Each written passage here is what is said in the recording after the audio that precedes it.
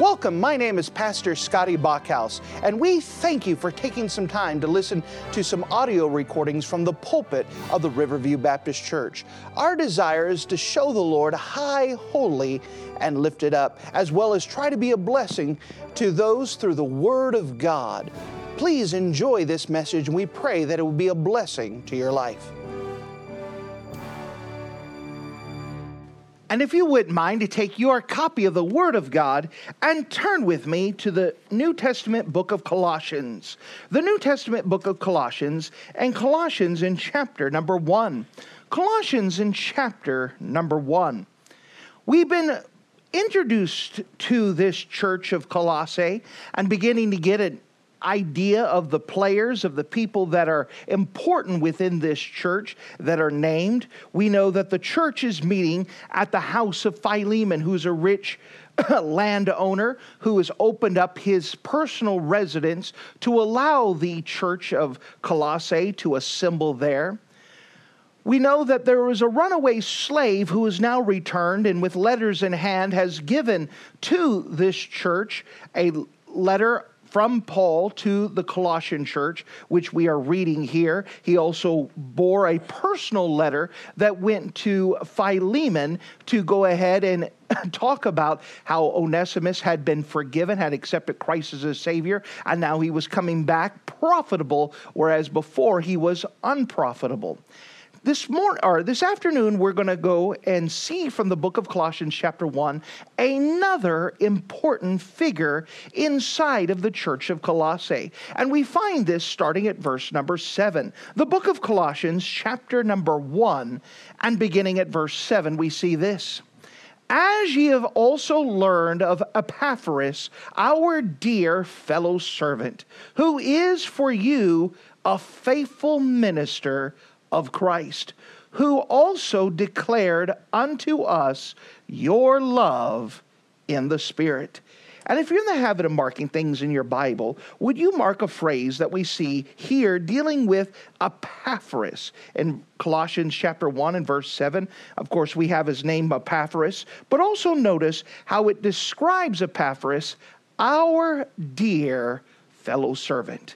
Epaphras, our dear fellow servant.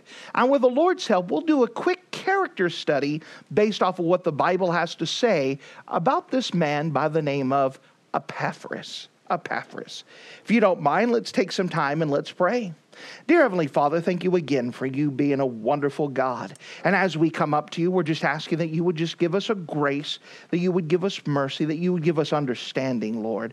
That as we do a character study, and we know that everybody's life preaches a message, that we could see the message of Epaphras, and that we could draw an application based off of his life. Lord, I'm just asking that you would let it be clear, let it be very easily understood, and we love you again. Thank you for being a gracious God to us. And in Jesus' name we pray. Amen. Well, once again, look with me in the book of Colossians chapter 1, and we have here listed a man by the name of Epaphras. Epaphras. Twice in the Word of God that Epaphras is described as being a servant. The description of a servant has been given to him. Now, that poses a good question. What makes Epaphras a good servant? That's a good question.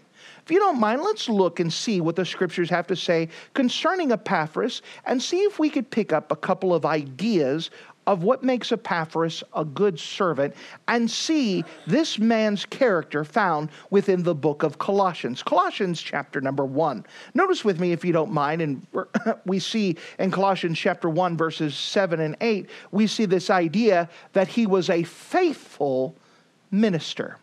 He was a faithful minister. Notice again in verse number 7.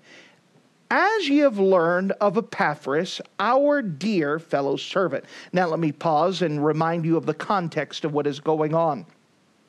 That this church here at Colossae was not started by the Apostle Paul. In fact, there's every indication that Paul had never even started the church. And yet, this church is closely related to Paul, and namely through this man named Epaphras. That Epaphras had was one of the gospel workers who had come to Paul and to get trained while Paul was teaching at Ephesus. As Paul was teaching at a Bible institute in Ephesus, he trained many people for the ministry, and then he would send them out. And as they were sent out, churches were started, which would include here in the Lycurgus Valley area. In the Lycurgus area, within the region of Phrygia, you had three major cities within this valley. You had Colossae, Laodicea, and Hierapolis. Each of these had developed churches on their own outside of the Apostle Paul. Now, during the time that Paul was there at Ephesus, that it seems Epaphras and including Philemon went to go study and get training from Paul. This phrase, "who is for you a faithful minister," that we find in verse 7, carries the idea that the churches of the valley had sent Epaphras to be trained by Paul. So these three cities, which had churches in them, they had developed. They knew that they needed someone to have some further training. And so they sent Epaphras out to go get a little bit more formal training. They were the idea that he was to come back and that he was going to teach them the same things that Paul had taught them. Philemon seemed to be there, where it seemed like Philemon had been saved by Paul from physical harm, whatever was going on. Now, after they received the training from Paul, Paul sent Epaphras and Philemon back to the church of Colossae to continue the work. And they continued to labor and to serve and to build that church there at Colossae and also minister to the cities of Laodicea and Hierapolis. Now, when the church of Colossae had heard that Paul was in prison, someone had to go and help Paul out.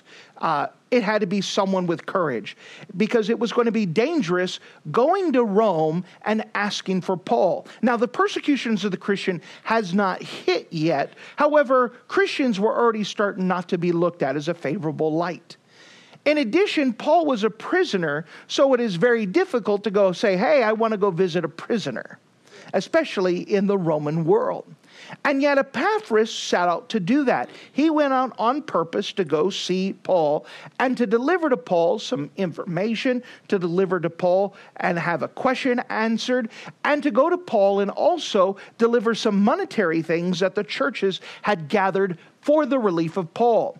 May I also remind you that during that time of imprisonment, even though this was not in the jail cells, that even under house arrest, the Apostle Paul had to provide for his own meals. Since he couldn't go labor or get a job, he was dependent on others to come and help them out. And so Epaphras came and helped fill in that gap to help look for the Apostle Paul and to help him out. So he went to go search for him. He had to brave the guard at the door. Can you imagine? Paul's under house arrest. He's chained up 24/7 to a Roman soldier and had to go and knock on the door.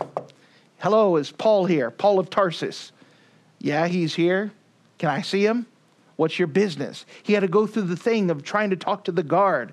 And then when he finally talked to Paul, there was the guard there staring at him the whole time. There was never a time where Paul was not being supervised by a guard. And Epaphras, a lot of people would not be brave enough to go visit him. A lot of people wouldn't be brave enough to be in the presence of those Roman soldiers all that time. And yet Epaphras was. And when he found Paul, notice again in verse 7 and 8, Colossians chapter 1, verse 7 and 8, "As ye have learned also of Epaphras, our dear fellow servant, who is for you a faithful minister of Christ, who hath declared unto us your love in the Spirit." Now, we learn quite a bit about Epaphras just in these first verses. We know, first of all, that he's a fellow servant. That idea is that he's working alongside with. He's not above. He's not trying to make himself his own platform. He's working alongside, and he's being a fellow servant. He's in the field. He's working with them. Notice it also says not only a fellow servant, but he is a faithful minister of Christ. Now that word faithful carries the idea of faithful. It carries the idea of being continual, never stopping. This continual minister. Again, the word minister is another Bible way of saying of servant, that he is a servant. And he's a servant of Jesus Christ. That he had a reputation and was known for teaching what the Word of God said. Being faithful to God's declarations of himself. And teaching people more about Christ. And we'll see more about that in detail in just a bit. But what a privilege it was to have Epaphras as the pastor of the church of Colossae, who was faithful to open up God's Word. That you could always count that he was going to have a Bible message. You could always count that he was going to tell people about the Word of God. He was always going to point people up back to Jesus Christ. What a privilege it was that he was faithful minister. Then when he got to Paul, he reported back to Paul about the people there. He said, who declared unto us your love in the Spirit. Praise the Lord that he was also faithful the other way. That when he went to Paul, he didn't say, man, I don't know why God shacked me up with those crazy church people. They're just driving me nuts. What he reported is, let me tell you, these good folks here, they love the Lord. And they're dependent upon the Spirit. And they're praying for you. Praise the Lord that he was faithful to the Lord, and he was faithful to the church that God had set him steward to pastor over, that he was a good shepherd to them, a good minister, and a good representative of that church to those folks. Something else that we see about Epaphras we find in chapter number 4, the book of Colossians chapter 4, that not only was he a faithful minister, but we also see he labored in prayer. He labored in prayer. Notice with me Colossians chapter 4 and verse number 12. Colossians chapter 4 and verse 12. Epaphras, who is one of you. Let me pause. We're going to get to that message later on. That's the very last message inside of the book of Colossians, that phrase, who is one of you. By the way, that's what a pastor is supposed to be. He's a sinner saved by grace. His requirement is not to be perfect. His requirement is to be faithful. Amen. And who is one of you? In fact, the rest of the chapter there is just going to list different people that's found within the church. The good people, the people that's faithful, the people that don't teach a class, but you could tell, just trust that they're going to be in their seat every Sunday and that they're not going to miss. Those are a blessing, and it goes through this list. And Epaphras, who is just one of them. Notice how it describes him, a servant of Christ. Epaphras, who was one of you, a servant of Christ, saluteth you. Now, of course, Epaphras, their pastor, is with Paul in Rome and is not currently there. So Paul is saying, hey, by the way, Epaphras says hi. So he's making sure that the church folks know that Epaphras is still thinking about him. Now notice what Paul reports to the church about their pastor while their pastor is in Rome. Epaphras, who is one of you, a servant of Christ, saluteth you. Notice this, always laboring fervently for you in prayers. Now, the Apostle Paul says, hey, I only got a moment. Now, if you could just fast forward to our thing of texting or call. Hey, I only got a moment, but I want to let you know that your pastor, he's here with you and he says hello. And I want to tell you something about your pastor. He's praying for you. Amen. He's praying for you. Amen. He's praying fervently for you. That word fervently is an important word, and you see it attached to prayer several different times in Scripture. The word fervently carries with it the idea, the literal idea of heated, and it carries with it passionate. That he says, let me tell you something about your pastor, is that he is always laboring fervently for you in prayers. Something about your pastor is that even though he's in Rome, he's praying for you. And it's not just simple prayers that, oh, bless so-and-so and bless so-and-so and bless her and bless her. By the way, if you can get yourself out of the habit of praying vague prayers, vague prayers are empty prayers. They're nice little check the boxes, but you're not asking for anything. It may make you feel good, but what is God supposed to ask? He's already blessed everybody. Be specific. And when you're specific, you find out that it takes work to pray as we ought. That's why he says he's laboring fervently. By the way, why don't more people pray? Because it's work. It's a 4-letter word that most people are afraid of. It's work. It takes time. If you're going to pray correctly, it does take time to spend on your knees, to spend talking with the Lord, and to speak to them passionately, fervently. If you took a look at your own prayer life, how much of your prayer life is actually passionate? It's one thing that we miss. Now, where does passion come from? An emotional attachment. Most of our prayers are dry and empty because there's no emotions to it. May I say that we've dried up our tears?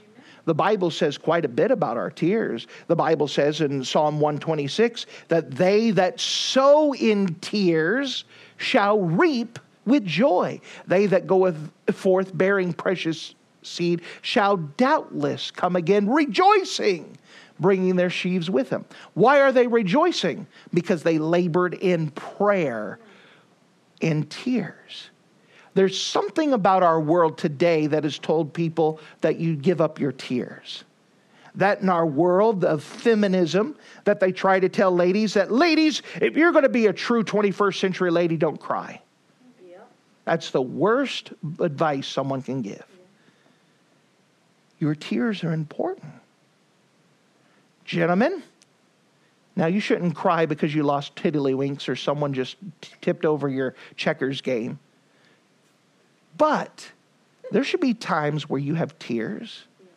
There should be times where you're laboring fervently and putting in the work to pray.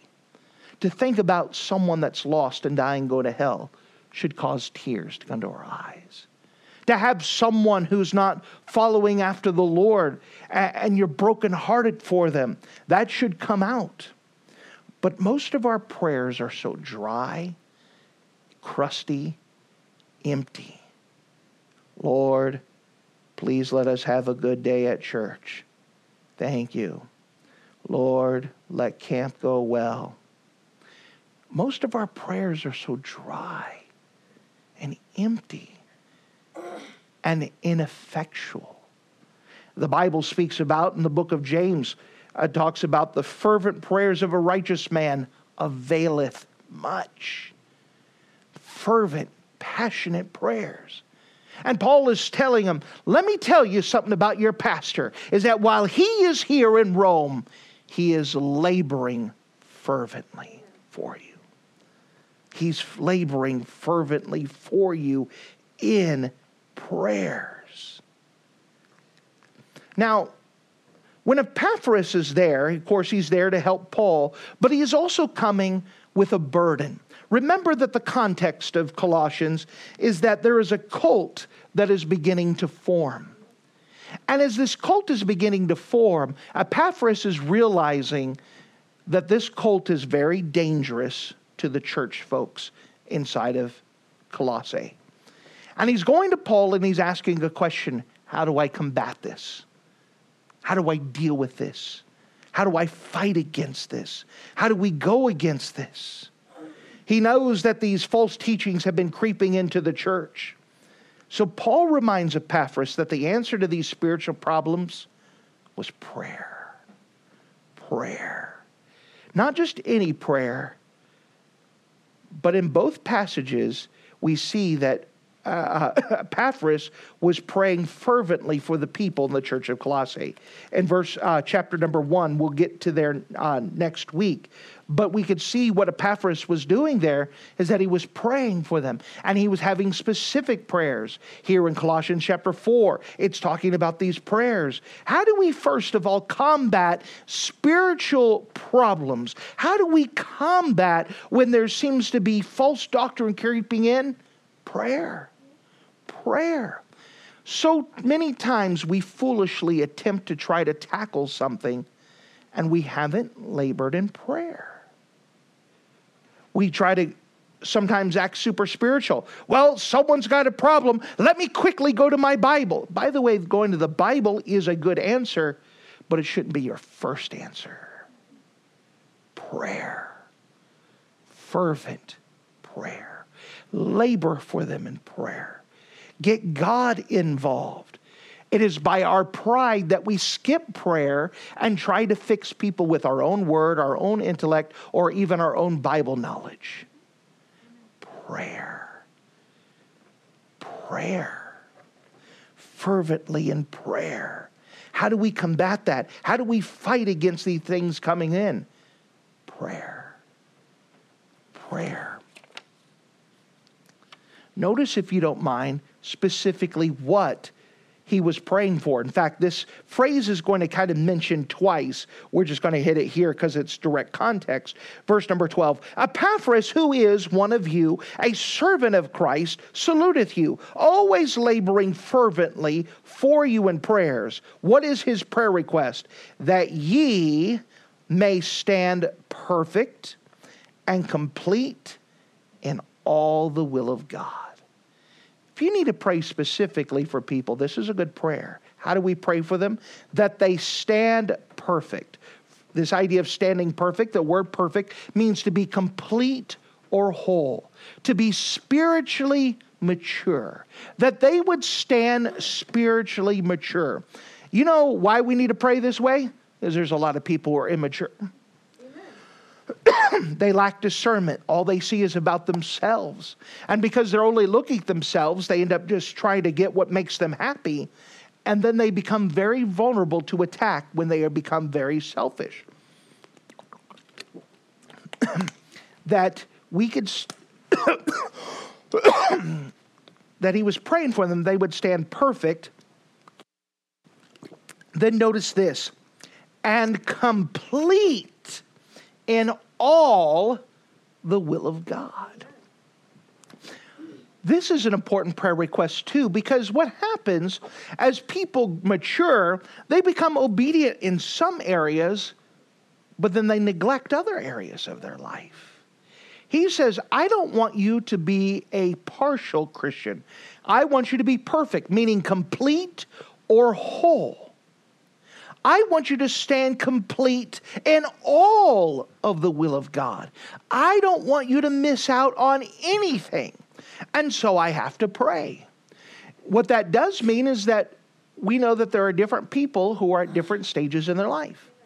You say, well, I don't have any problems with my Bible reading. Yeah? Well, how's your prayer life? How's pride? How's your soul winning? You know, there are different areas. How's your being servant? How about being faithful? How about being a good reflection of the Lord Jesus Christ? There's a lot of areas to be complete in. Over the years, it is amazing. Someone finally gets to the place where they read half a scripture, half a chapter. Look at me, I'm a great Christian now. Not even close. Not even close. We're just trying to, come on, read some more, read some more. But there is so much that God wants us to have. Do you know that being part of a good, mature Christian is to be the parent that we ought to be? The husband we ought to be? The wife we ought to be? The child we ought to be? Listen, if God is not in his rightful place, then nothing else in your life is in his rightful place. That we need to be complete. We know that even raising kids, it has been always amazing to me. The first one popped out, look, it's my little clone, this is great. And then I had another one come that came from the same parents, the same circumstances, and he's completely different than her. Then we had a third, and we were expecting, now this one's completely different than the other one. We know that there's no such thing as cookie cutter Christians. People are different. But they can all be complete in what God has given them to do. That you are not expected to be at the same level as everyone else. You are expected to be in what God has given you to do. Going back to my kids, each one of my kids, because they're different, have different spiritual strengths and different spiritual weaknesses. They have different maturity levels in different areas. There are some that over the years I could give them an assignment and I could trust them to do that assignment, but I couldn't trust them to do this. Does it make sense? Same thing with church folks, that we have different levels of maturity, different levels that we're able and we're comfortable to do, and we have to work with them all to help people from where they're at and move them forward. And by the way, the more people that you have, that's the more laboring you have to pray for to take care of them. And by the way, this laboring in prayer carries with it a conversation. I'm speaking with God about that person in a conversation. It's not a checklist. Lord, bless so-and-so and help them with their Bible reading. No, it's more like this. Lord, what's so-and-so going through right now? What are they laboring with? Because you know them more than me. How can I pray for them right now? What are they struggling with? What are they about to face? What can we do to strengthen them up to survive the next couple days? That's a conversation that goes on about one person. But you have more people to go through. But this is a great prayer request. How do we pray for others? That they would stand perfect and complete in all the will of God. So many times our prayers are lesser than prayers. This is what God wants us to pray for, and we have lesser than. We try to be satisfied. Well, Lord, just let so-and-so just show up to church. Well, listen, I'm glad that they'll come to church, but they need more than that. Well, we're just praying that so-and-so will just finally read their Bible. That's great, but they need more than that. We want them to stand complete in all God has them to do. We miss out as people on what God has for us in life. And where does it begin? It begins in our failure to pray. Failure to pray as we ought. Paul is saying, I want to tell you something. I've been spending a lot of time with your pastor. When I turn around, there he is. He's praying. He's praying on his knees. He's talking to him. He'll come to me and said, Paul, I've got so-and-so in my heart. Let's take some time to pray. Now, let's use our divine imagination. Epaphras is at Rome. Paul is under house arrest. 24 hours a day, 7 days a week, Paul is chained to a Roman guard. What do you think the response of that guard is who's forced into these prayer meetings? Well, Paul, let's pray. The guard's like, oh. I meant, who was really the prisoner and who had liberty? Paul, who was deprived of his liberty, or the guard that was forced to go to these prayer meetings? They're praying again. You think the guards learned something about prayer and who God was by watching these two men of God take some time to pray? Here we have Epaphras, who was called a fellow servant. He was a faithful pastor to these folks who loved them, and it was faithful to them. And even when he was gone, he was known for his prayers, and he was prayed for them. You know, there's a third thing that we see about this man, Epaphras, of him being a fellow servant, is that we could see that he started off as he was a faithful minister. He was fervent in prayer. He labored in prayer. He also had a heart for missions. He had a heart for missions. Notice with me as we continue on, Colossians chapter 4, verse 13. For I bear him record. Now, who's this him? Epaphras. For I bear him, Epaphras, record that he hath a great zeal for you and for them that are in Laodicea and them at Hierapolis. He says, let me tell you something about your pastor. Not only is he faithful, and he's also represented you well while he's here, but I've been watching him labor in prayer for you. And he's been faithful in praying. And he's been passionate about his prayers. And he's been praying for you consistently that you would be complete in Christ, in the will and knowledge of him. That you would be complete in what God has for you. But something else about your pastor is that he wants to see others get saved too. He has a missions heart. He didn't just want the church of Colossae and only care for those church folks. but he also wanted to see the gospel spread to other areas. Specifically, he's concerned about the people in Laodicea that need to be reached with the gospel. He's concerned about the people of Hierapolis who need to be reached with the gospel. He had a heart for missions. He wants to see people everywhere get saved. And what can we do to reach them? What can we do to help them? And he speak about Paul. What a great heart that he had, that he says, I just don't want to see our folks in our church just kind of get right with God and be all right. But I want to see others get saved. I want to see others reached. I want to see churches get started. I want to see churches strengthened. I want to see people reached all over. What can we do to reach them? What can we do to labor them? No wonder the Bible lists Epaphras as a fellow servant. He had a servant's heart. He had this desire to be the pastor he ought to be. He had a desire to labor in prayer like he ought. He had a desire to see the world reached with the gospel. This is a man who is known for his prayers, praying for people to get saved.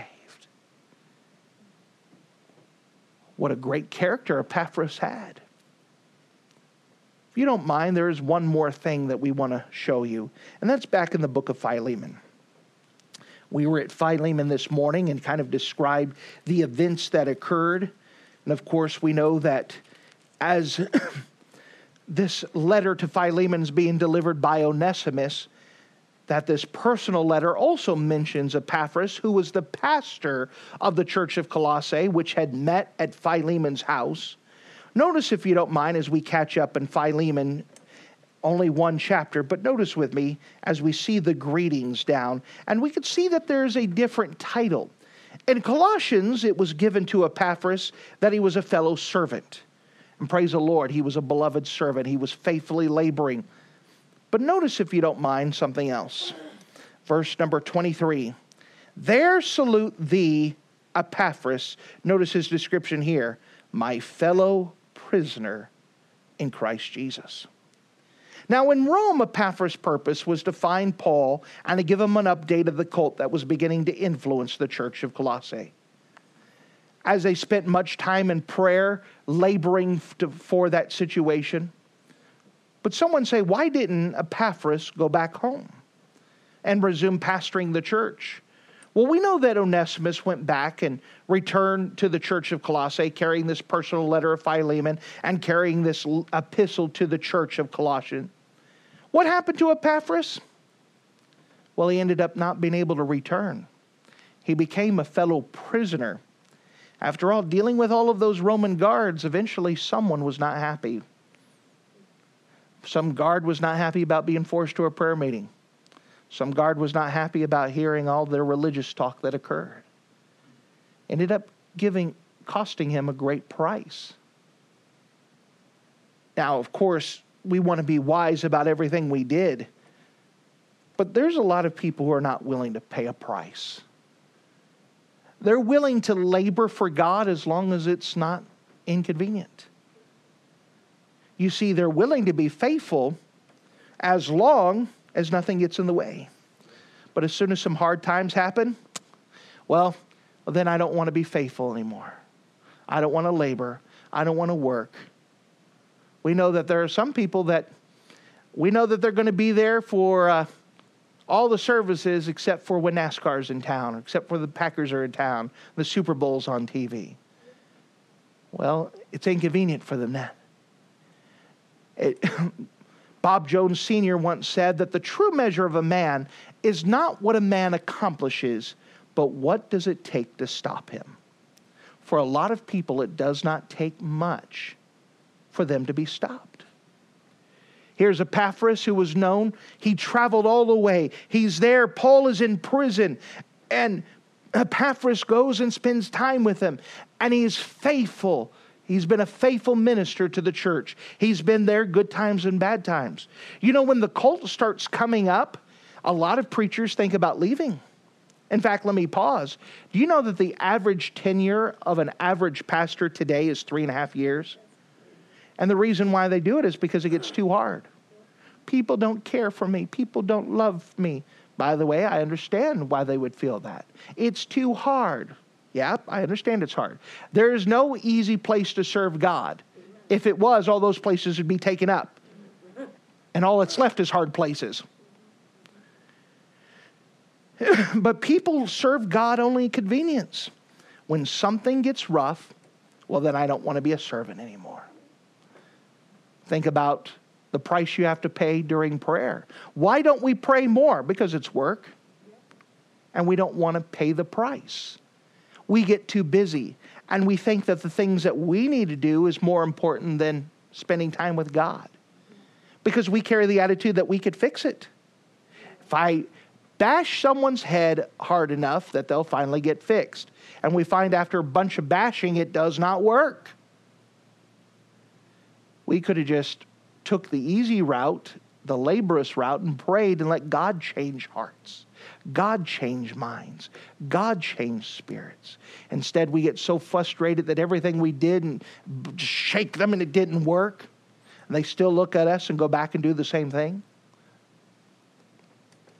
We failed to pray. In fact, John R. Rice said that all failures are prayer failures. And why? Because we don't spend the time. And even when we do get around to praying, they're so dry and lifeless and anemic and pathetic. Because it's too hard. It's inconvenient. You understand, convenience is the enemy of spirituality. There is no easy way to serve God. We know that convenience is the enemy of spirituality. There's no easy way to serve God. But as long as everything's going all right, well, then I could show up to church. As long as things are going all right, as long as I have time, I could get some Bible reading in. As long as things are all right, I could throw some prayers up to God, just kind of hook them up. As things are all right, I could witness to someone. As long as my pocketbook is all right and I got some extra in the bank, I could give money every now and again. You see, we have a lot of things in our life that as long as it's inconvenient, we stop. We can get stopped very easy. I'm offended. Someone made me mad. Then we stop. Someone's going to make fun of me. Then we stop. Someone's not going to like me. Then we stop. There's a lot of things. Sometimes it's just a bad attitude. Sometimes it's because we hurt. We have a lot of things that get us to stop. And it doesn't take much. What we're seeing here is Epaphras was willing to pay a price. He was willing to pay a price to be faithful. He was willing to pay a price to labor in prayer. He was willing to pay a price in the area of reaching people for the Lord and the idea of souls, to tell people, with the idea of missions is a good idea that people say, woohoo, we support missions. But then we turn around, when's the last time you read a prayer letter? When's the last time you talked to a missionary, emailed them, tell them you're praying for them, you're cheering for them?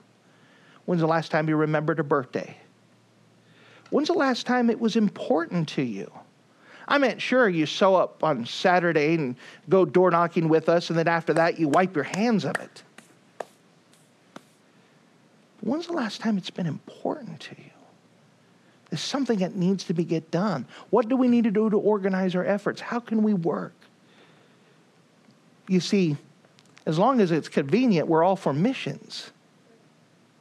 We're all for reaching people with the gospel. But we're not willing to pay too high of a price before it becomes inconvenient. Again, I watch churches all the time that drop their soul winning class, no longer have Saturday soul winning or soul winning of any kind. Here's what they tell me. Well, the world has changed, and that people don't respond at the door like they used to. Who cares? We're not doing it because we're seeing results. We're going out there because we're being obedient to the Lord. He takes care of the results. You see, as if people slam door in face, well, I guess it's just too hard. I'm not going to do it no more.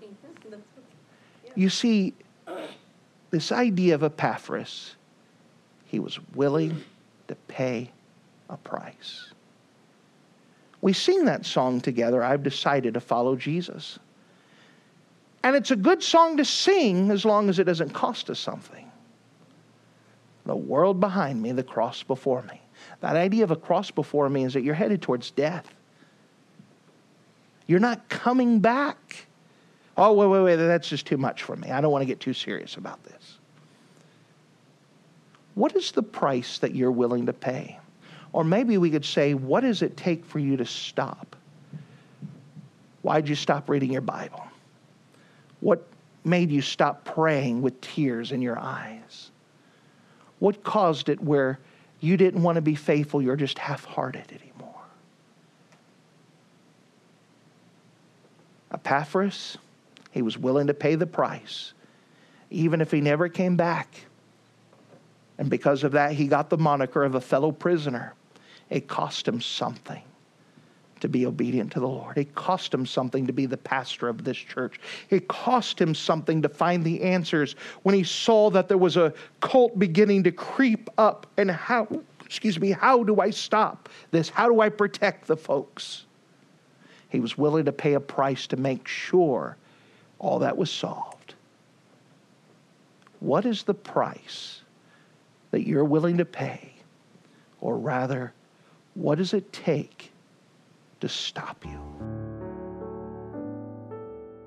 Thank you for listening to this audio message. This is Pastor Scotty Bachhaus, and I encourage you to take this information that you just received and make a specific decision to follow after the Lord. If you don't know Jesus Christ as your Savior, let me beg you to take the time to receive Jesus Christ for the forgiveness of your sins. If you are saved, I encourage you to make a decision in your life to help you get closer with the Lord. If there's anything specific we can do to be a blessing or to pray for you, we encourage you. Look us up on the internet at riverviewbc.com. Once again, that's riverviewbc.com. Or if you would prefer to call us, you can give us a call at area code 920-530-6308. Once again, that number is 920-530-6308.